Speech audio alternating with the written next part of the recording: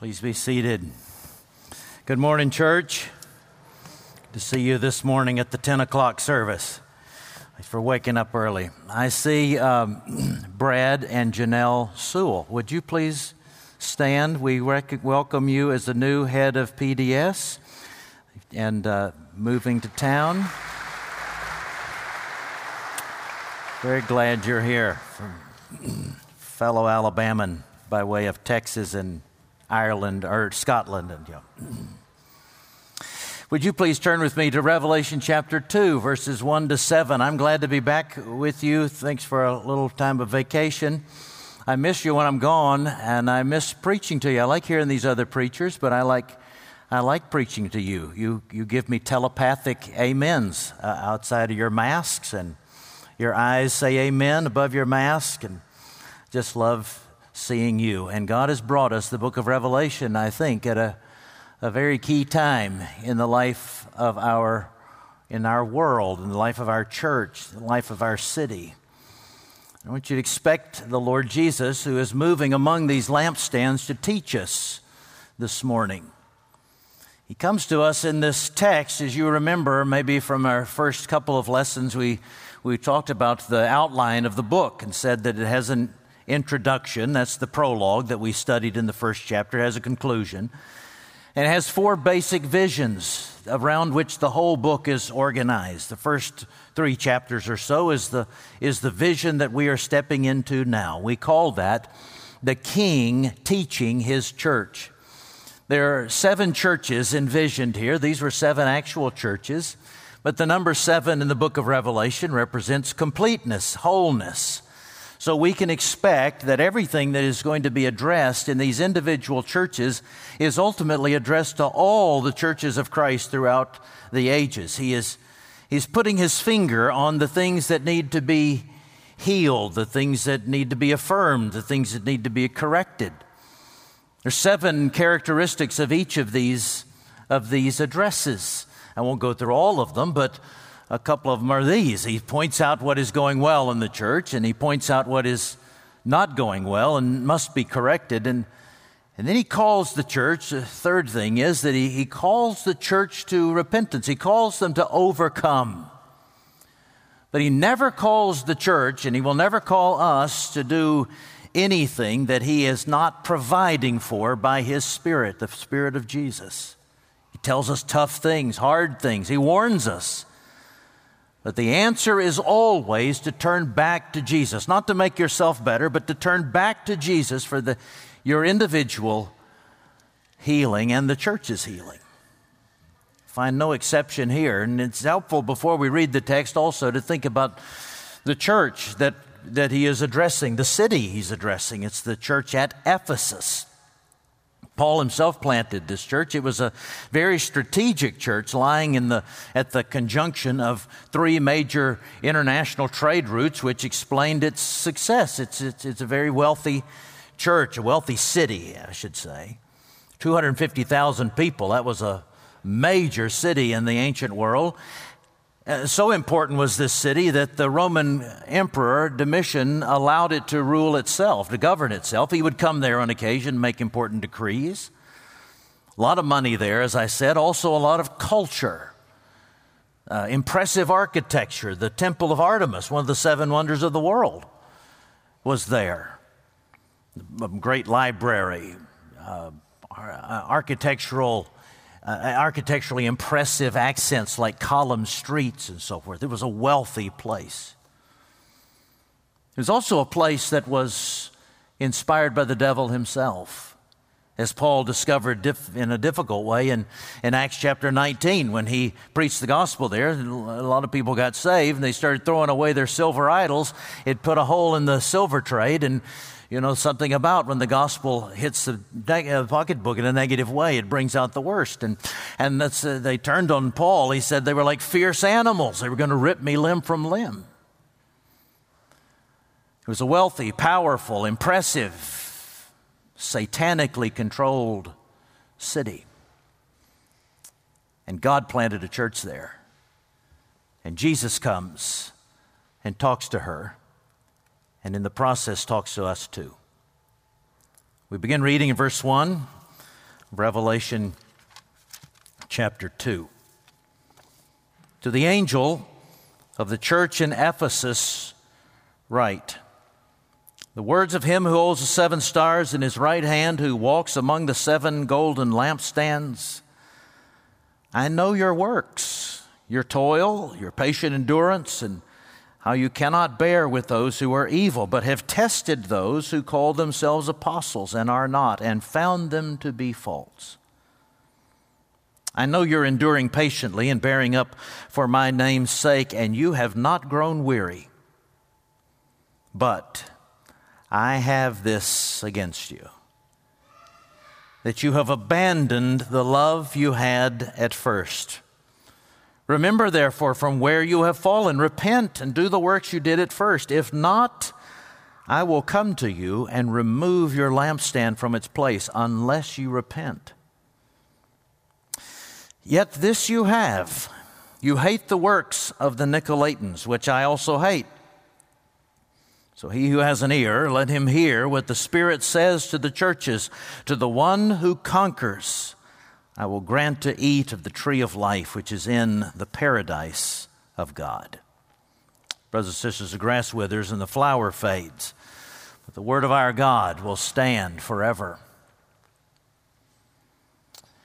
John points out in this passage, as does Paul, as does every other biblical writer, that the church is essentially composed of 2 characteristics. If either one of these characteristics is absent, it ceases to be a church. What could they be? Let me answer that by means of a historical example from church history. About 150 years after this book was written, we think the book of Revelation was written in AD 90 years after Christ was born, about AD 250, the Emperor Decius, not Domitian, who is the emperor now during John's time, but Decius, an emperor who would come later, set out systematically to persecute the Church of Jesus Christ. Domitian persecuted her as well. Others persecuted her, but not systematically. That means that they didn't go at all the cities all at once, but they would go after one city or one location of Christians, and then so the Christians would flee to another place, another city, and get away from it. But here, Decius says, I want to wipe out the whole church. I've got to get ahead of the whole thing, and so I'm pursuing all the Christians everywhere. And the way he would test to see if someone was a Christ follower or not was that he would hold up an image. His representatives would hold up an image of him, the emperor, or some other god in the Roman pantheon, and he would say, you must bow to this god, which effectively is turning the back on Jesus Christ. Now, a number of Christians, and Christians have reasoned this way throughout the centuries, a number of Christians said, there's no need to die over this because there's no God except God. This idol is nothing. It's just a piece of stone, a piece of wood. So if I bow to it, I'm just bowing with my body, and in my heart, I'm praying to Jesus. So I can save my life and go on about the work of Christ after this persecution goes by. But others said, no, absolutely not. I'm not going to bow to that idol. I'm going to be loyal to Christ even if they take my life, and many died. Eventually, the persecution ended, and the church began to regather again, and Cyprian was the bishop of Rome. He was the bishop of the church. And Cyprian said to the churches regarding these people who had bowed, they called them the lapsi, the lapsed. Regarding them, he said, we must welcome them back. If they repent, we must welcome them back. After all, if Jesus could forgive Peter, who denied him 3 times, we must welcome the lapsi back as well. But a bishop from North Africa named Novatian said, absolutely not. We're not going to have any double standards. We've shed our blood for the testimony of Jesus Christ. If we welcome these people back, what are we going to say about the seriousness of following Jesus? They must never be allowed back into the church. And so the church of the East divided. Those following Cyprian, known as the effectively as the church of love, and those following Novation, the church of truth. We're standing for truth, not again and against those who are compromising by love, and we're standing for love, not like those who are busting the truth over people's heads. And they fought like that for centuries. They didn't merge and form a denomination of truth and love, but they remained a church of truth and a church of love, and they fought each other and they canceled each other out to the point that by the 8th century, the Muslims didn't have to raise a sword to take over Christianity. They just moved into the empty buildings abandoned by Christians. The Christians ate themselves up because they had ceased to be the church, one that holds to truth and love with equal commitment. Truth and love. Speak the truth in love, Paul says. You're not speaking the truth if it's not in love, if it's not loving, it's not truthful. Truth and love. Now, this is exactly what Jesus says to the church here in Ephesus. He commends them, first of all, for their stand for truth. He says to them, you by your vigilance, you've figured out these false teachers, and they're not easy to find. They're not easy to detect. In fact, they look like apostles when they came into your midst. Paul had warned the Ephesians that this would happen after he planted the church in AD 50 or so. Remember, he was leaving in Acts chapter 20, and with tears he said, "Be on your guard. Guard the flock, which God purchased with his own blood. Be careful, because from among you there will come false teachers." And this is what's happening. False teachers don't come in advertising themselves. They don't put on the bill of their cap, "I'm a false teacher. What's your name?" They don't have a pitchfork and a tail and horns. They don't announce themselves. They are your best friends. They're your family members. They're your beloved teachers or preachers. They're your next door neighbors. They're the people who spoke a timely word to you or wrote you an encouraging note, who sacrificed for you. The devil is very good at his deception. So he brings people in, and Jesus said they're like wolves in sheep's clothing. So teachers, anyone who teaches the Word of God, must be regularly scrutinized and tested. Paul invited it for himself. You test me by what I say to see if it squares with what has already been revealed. Every teacher, every pastor, every one who is delivering the Word to you, every book, every ideology must be tested against the Word of God. We must ask, where is that in the Bible? The first pastor I ever worked for would regularly ask, when I express my opinion about something, he would sometimes say, where is that in the Bible? They saw these false teachers for who they were, and they stood against them. And this false teaching had the name of the Nicolaitans. We don't know anything about these Nicolaitans. It's only mentioned one time by Ignatius outside of the Bible. He said it was a heresy that only lasted about 40 years.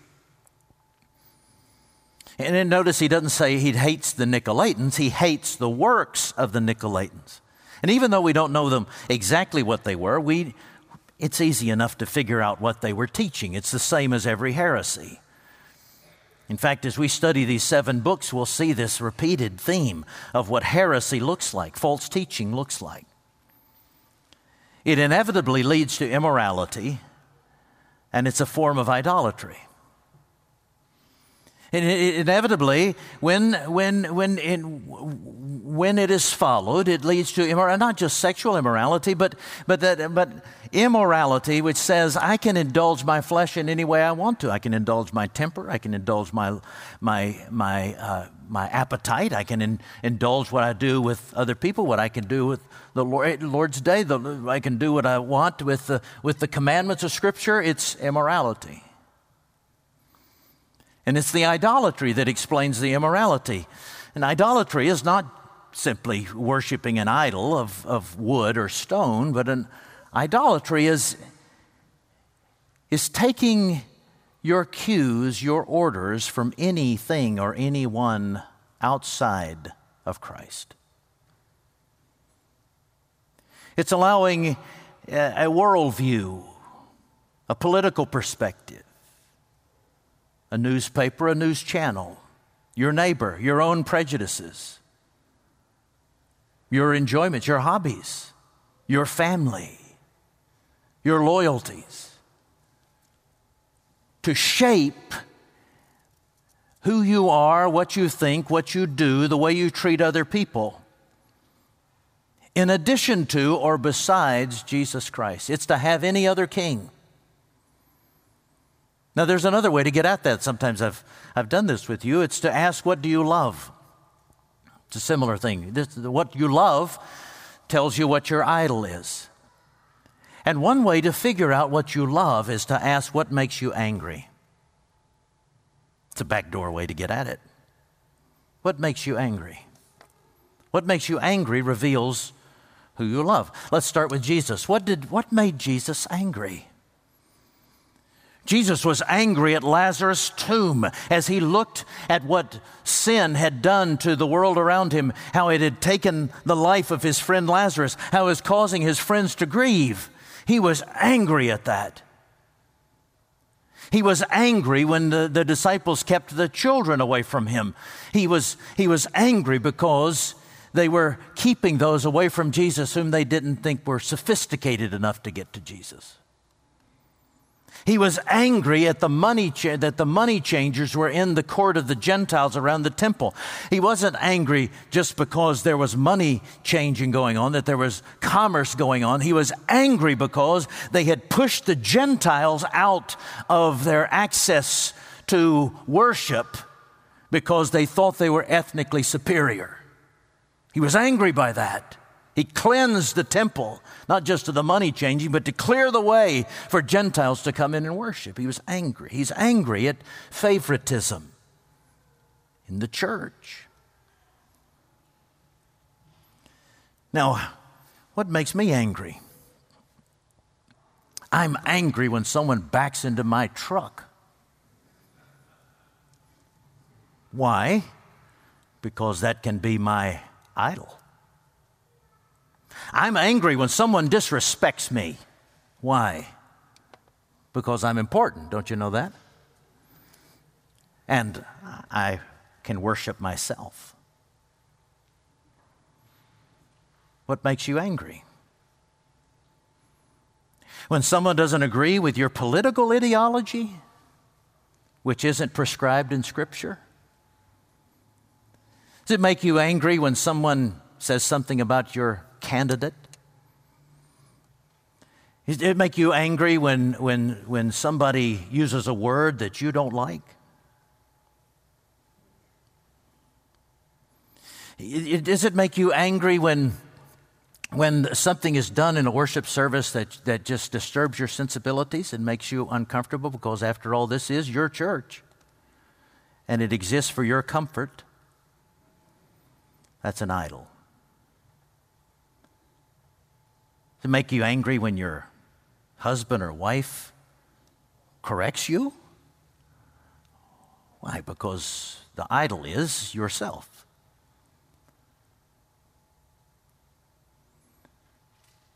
The Nicolaitans were idolaters. And we can be too. When something besides King Jesus, in what he expresses clearly in his word, or what he doesn't express in his word, when something outside of Jesus and his word shape us to the point that we are judgmental of others and refuse to love them until they come in conformity to our comforts and tastes. That's idolatry. And it can lead to immorality, which includes the opposite of the fruits of the Spirit: love, joy, peace, patience, kindness, self-control. Well, these Ephesians were successful in opposing that idolatry. They rooted out that false teaching. Maybe it was some very dear friends who were teaching it, some of their favorite Sunday school teachers or pastors or elders or deacons. They had to confront them, but they put down that heresy, and Jesus said, I'm very pleased with that. That shows the hard work of your elders and pastors. That's what Paul said in Corinthians when he's defending his apostleship. He said, one mark of my being a true apostle is that I work harder than the false apostles. That's going to take hard work from your elders who are hard workers and your pastors who are hard workers of reading and listening to the culture and reading the dusty old theological books and reading the book of church order and studying the cultural trends and living among you and hearing what things cause you struggle and so forth, and applying the gospel to that and helping us to tease out what is true and what is untrue. It takes hard work. We're blessed with that kind of leadership here. But Jesus said, I have something against you. Now, do you think it was only one thing? Do you think Jesus only had one thing against the church? That they were absolutely perfect in every way, except in this one little area? No, of course, they were sinners. They were shot through with sin and brokenness. But Jesus singles out one thing to say, if this is not corrected, I'm going to destroy your church. It's like the owner of a business that has franchises, and there are minimum standards. And if you fail in those standards, they'll take the franchise from you. Jesus said, if this is not corrected, I don't care how many heresies you've opposed, I don't know how pristine your theology is, how precise it is, if this is not corrected, I'm going to snuff out your candle. I'm going to do away with your church. Now, surely they would have been offended by that. You don't understand. Don't you remember how important we are? Paul himself planted this church. And then we had the two best teachers in the church. Priscilla and Aquila came and discipled us personally. Timothy was our pastor. Paul spent 2 years here with us. We're a wealthy church. We support missions all around Asia Minor. We gave a lot of money back to Jerusalem to help with the famine. What could possibly be so wrong with our church that you would remove it and destroy it? You've quit loving, he says. You've quit loving. I have this against you. You have abandoned the love you had at first. Lots of people try to define what that love is, but love is love. They were not loving the world, and they were not loving each other. And Jesus says, for that reason alone, I will snuff out your candle. Now, what do you do when Jesus puts his finger on your heart and your life and he says, you're not loving? Individually and as a church, you do these three things. You must remember, Jesus says. You must remember. You must remember the love you had at first. Think back to the time you first became a believer. When you first came into the Church of Jesus Christ, or you were aware that you were coming into the Church of Jesus Christ. What was your heart like? Your heart was full of love. How in the world could Jesus love me, knowing the kind of sinner I am? How could this group of people accept me into their fellowship? And then we get more sophisticated, and we learn more theology, and we get things the way we like them, and we become used to the way things are, and we forget that love. He says, remember it and return to it. Second thing is, he says you must repent. Repent is just turning around. It's doing things differently. It's not just an attitude, it is betrayed in words, portrayed in words. One of the early catechisms of the church taught, here's how you can tell if a teacher is true or false. Does his life match his words?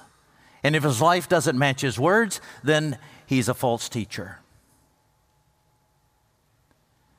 Now, Francis Schaeffer said it even more strongly than that. Francis Schaeffer, one of the great apologists of our modern era, great Presbyterian thinker who moved to Switzerland, and with his little chalet there, led hundreds of people to Christ and thousands more through his writings and through his speaking. And Schaeffer wrote thousands of pages, but perhaps his most important book is one is as thin as this plexiglass right here. You can hardly find it. I can hardly find it on my shelf. It's called The Mark of the Christian. That's a bold statement. He's saying, I'm going to tell you what the mark of the Christian. You either have this or you don't. You're either a Christian or you're not. The mark of the Christian is love. We're good at asking people when they join the church, can you tell us how you gave your life to Christ and what you started to believe and think? And that's good, that's right. We should also ask, and tell us how you're loving. The mark of the Christian. And Schaeffer was pretty provocative in that little book. It's an exposition of John 13 and John 17. And he says that in those two chapters, Jesus gives rights to unbelievers.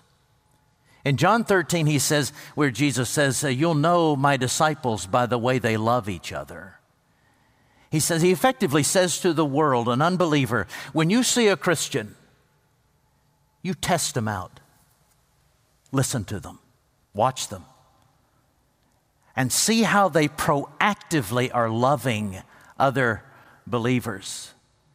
If you don't see it, if you hear judgment in their voice, you hear gossip, you hear disrespect, I give you the permission to dismiss them as a Christian. Schaeffer added in John 17, he said, Jesus said it even more boldly. He said, I've been sent on a mission from my Father, and I pray, Lord, that they will be one. I pray that they will be one so that the world will know that you and I are one. Schaeffer said effectively he's giving a right to the unbeliever to say, if a Christian tells you that he is a believer and they aren't loving each other, if a church is not demonstrating proactively the astonishing love of the gospel, then I give you permission to dismiss the truth that I was sent by the Father. Now, it doesn't mean that Jesus can't save. It doesn't mean that you have a way of negating what Jesus determines to do or that God in His sovereignty determines to save. But it is a powerful warning by Jesus, who also said, it would be better for you that a millstone be hung about your neck than that you cause a little one, someone searching for the faith, to stumble. The primary test is how are they loving each other? Truth is important. That's why I preached the whole point on it. But proactive love is just as important. What does that look like? Well, it doesn't look like anything that the world does. Jesus said your righteousness has to exceed that of the Pharisees. So the world knows this kind of love. The world knows indulgent love. Whatever you want to do, that's you go ahead and do it. I love you. Or the world knows this kind of love. I love myself, therefore I'm going to do whatever I want to do. The world knows this kind of love. I love you because you're like me. You make me feel comfortable. You affirm my opinions. We are loving. I love my neighbor because he keeps his yard clean and so forth. It's comfortable. It's peaceful to live next to him. The world knows conditional love. The world knows selfish love. The world knows self-indulgent love. The world knows picky love. The world knows how to love those who love you back. But the world doesn't know the kind of love that Jesus calls us to, which is love your enemies and pray for those who persecute you. Love those who revile you and say all kinds of things against you for my name's sake. Love those who reject you. Love those who rub you the wrong way. Love those who have a different color skin from you. Love those who are in a power structure that you don't like. Love those who are not in a power structure that you like. Love those who are in a socioeconomic structure that you approve of. Love those who are responsible, irresponsible.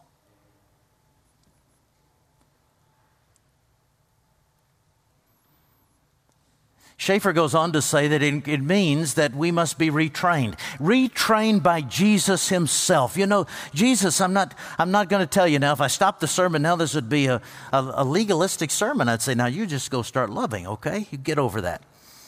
You can't do that. But Jesus is walking in these lampstands, and he, as the priest, as Kirsten reminded us of, he is the priest who comes along and he says, now I'm calling you to that which I'm going to enable you. Come back to me and I'll show you how to do it. I'll enable you to love. And when you come to Jesus, this is the way you and I start loving.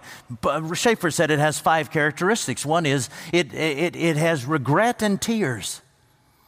When you're out of accord with somebody else, in the body of Christ, you don't say, well, good riddance, I didn't like them anyway.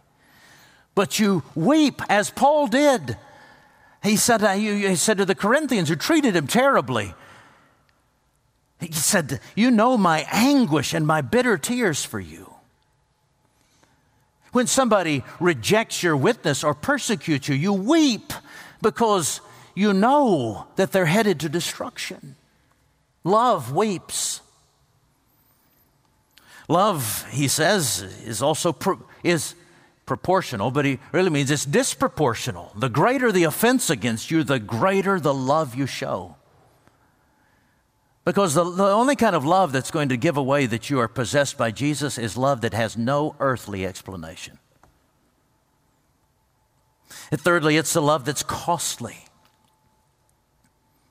To love your brothers and sisters just in the church is to say, I am going to consider it a privilege to be uncomfortable knowing that there's somebody else in my congregation who is enjoying this aspect of worship. Or I'm going to sacrifice what is given to me. Or I'm willing to be defrauded, as Paul said, so that this relationship might be reconciled. It's costly. Fourthly, it solves problems, or tries to. It's not one that says, yeah, boy, I don't want to get into that. That person's going in a bad direction, and boy, but if I confront them, I'll lose my friend. Or that person has really offended me, but if I bring it to their awareness, I could lose a business deal, or I could lose advancement in our society. Or, no, it says, when there's a tension, I don't run away from it. What is our world? Our world only knows when somebody offends you, you call them a name and then you run the other way. You call them the bad name, the worst name you can. Christians don't do that. Look, you can pick your friends, but you're stuck with your family. You're stuck with your Christian family. You don't have any place to go. You've got to go back to the person. You may not get it worked out exactly, but neither can you leave them. We're going to let the Holy Spirit try to solve this thing. And then finally, he says it produces oneness, unity. Yes, we talk about diversity in the culture and so forth, but we're talking about unity and diversity that only the gospel can produce. This is what Jesus said. I want there to have other people of this fold. And it's what Paul said is the mystery of the gospel, that Gentiles and Jews are worshiping in the same place and sacrificing for each other in order to bring union. And they bring union in such a way that an unbeliever steps in and says, I don't know what's happening here, but this kind of thing doesn't happen anywhere else in our culture. So to be the church of Jesus Christ in this culture is what our church has said. It's put it in its official document that we want to reflect in our congregation the diversity of our Memphis community. That's not a false diversity. It's just painting in different colors, but rather that people come in and say, wow, I've been in other places that are intentionally diverse, but I've never seen a place where they call each other brother and sister and father and mother and stick it out when there are disagreements. We're not supposed to look like a country club or a fraternity or a sorority. We need to look more like a Star Wars bar. It's a whole bunch of creatures there's no reason for them to be there except they're united by some force that you can't detect. Paul, Jesus gave Peter the vision, didn't he? Lowered the sheet down, and what was it full of? Creepy, crawly things. And he said, that's the church. And Peter, you've got to embrace it. That's the apologetic for the gospel.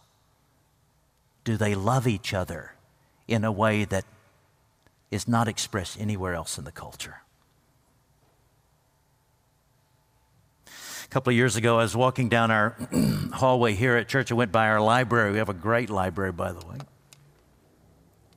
And in the glass displaying the new books that had been purchased was with this title. It caught my attention: "Gay Girl, Good God," by Jackie Hill Percy. Well, I had to read that book, and then later I got to meet Jackie. She's part of the Gospel Coalition world that I'm in, and I heard Jackie speak. She was there with her husband. They were giving their testimony, and she told her story. She's an African-American girl, grew up in the church and with a godly grandmother, and she said early on she was attracted to girls, and she was all alone in that, and she felt shame over that. Eventually, she couldn't deal with it any longer, and she just gave into it and gave herself completely over to that lifestyle and took on a male identity and started to dress like that with a backward cap and loose-fitting clothes and jeans and chains and so forth. And she identified in that way and gave herself fully into that gay lifestyle. She said she encountered a lot of Christians in her family encountered Christians along the way, and she said they all did the same thing. They all said, you know you're wrong. You know you got to quit that. You got to start dressing differently. You need to quit that lifestyle and so forth. But except for one Christian, her cousin. And she knew that her cousin didn't approve of the lifestyle choices she was making, but her cousin also loved her very practically. Hey, let's go to a movie. Let's go get cup of coffee. What's going on in your life? How's school going? Can I help you with your homework? She said, nobody had to tell me that what I was doing was wrong. I knew that as an image bearer of God, it was imprinted on my conscience. And finally, the time came, she said, when I couldn't take it anymore, the guilt of my conscience. And in my apartment, I said, okay, Jesus, take over my life. And so then she said, now what am I going to do? I got to talk to a Christian. And she thought, I don't want to talk to any of those Christians who are so condemning of me all along. But my cousin, she loved me.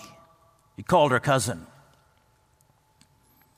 Her cousin affirmed that she loved her. And she said, she didn't tell her, you need to straighten up your life. You need to quit dressing that way. And you need to cure all those desires right before the Lord will accept you. She just said, let's go to church. Now, some fear ran through Jackie because she knew that her sister went to a majority white church and a very conservative church. But she trusted her cousin, and she went into the narthex, and she said, in Jackie's words, a little old white woman came running up to her. And she didn't look her up and down. That can happen. She didn't look her up and down. She looked her in the eyes. And she said, what's your name? She said, nobody asked me my name. Nobody in the world I came from, nobody asked me my name there. They didn't care my name. What's your name? Jackie, she said. Well, Jackie, we are so glad you're here. That sealed the deal. She was loved.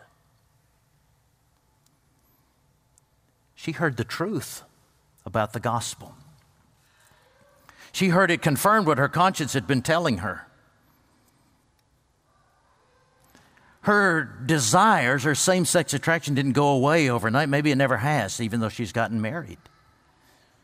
But she quit acting out on it.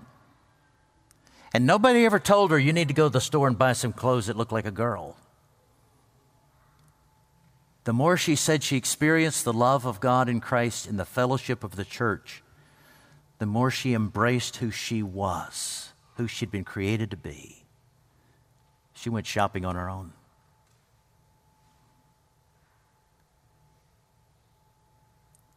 That's the power of the gospel. Truth in love. Love that brings truth.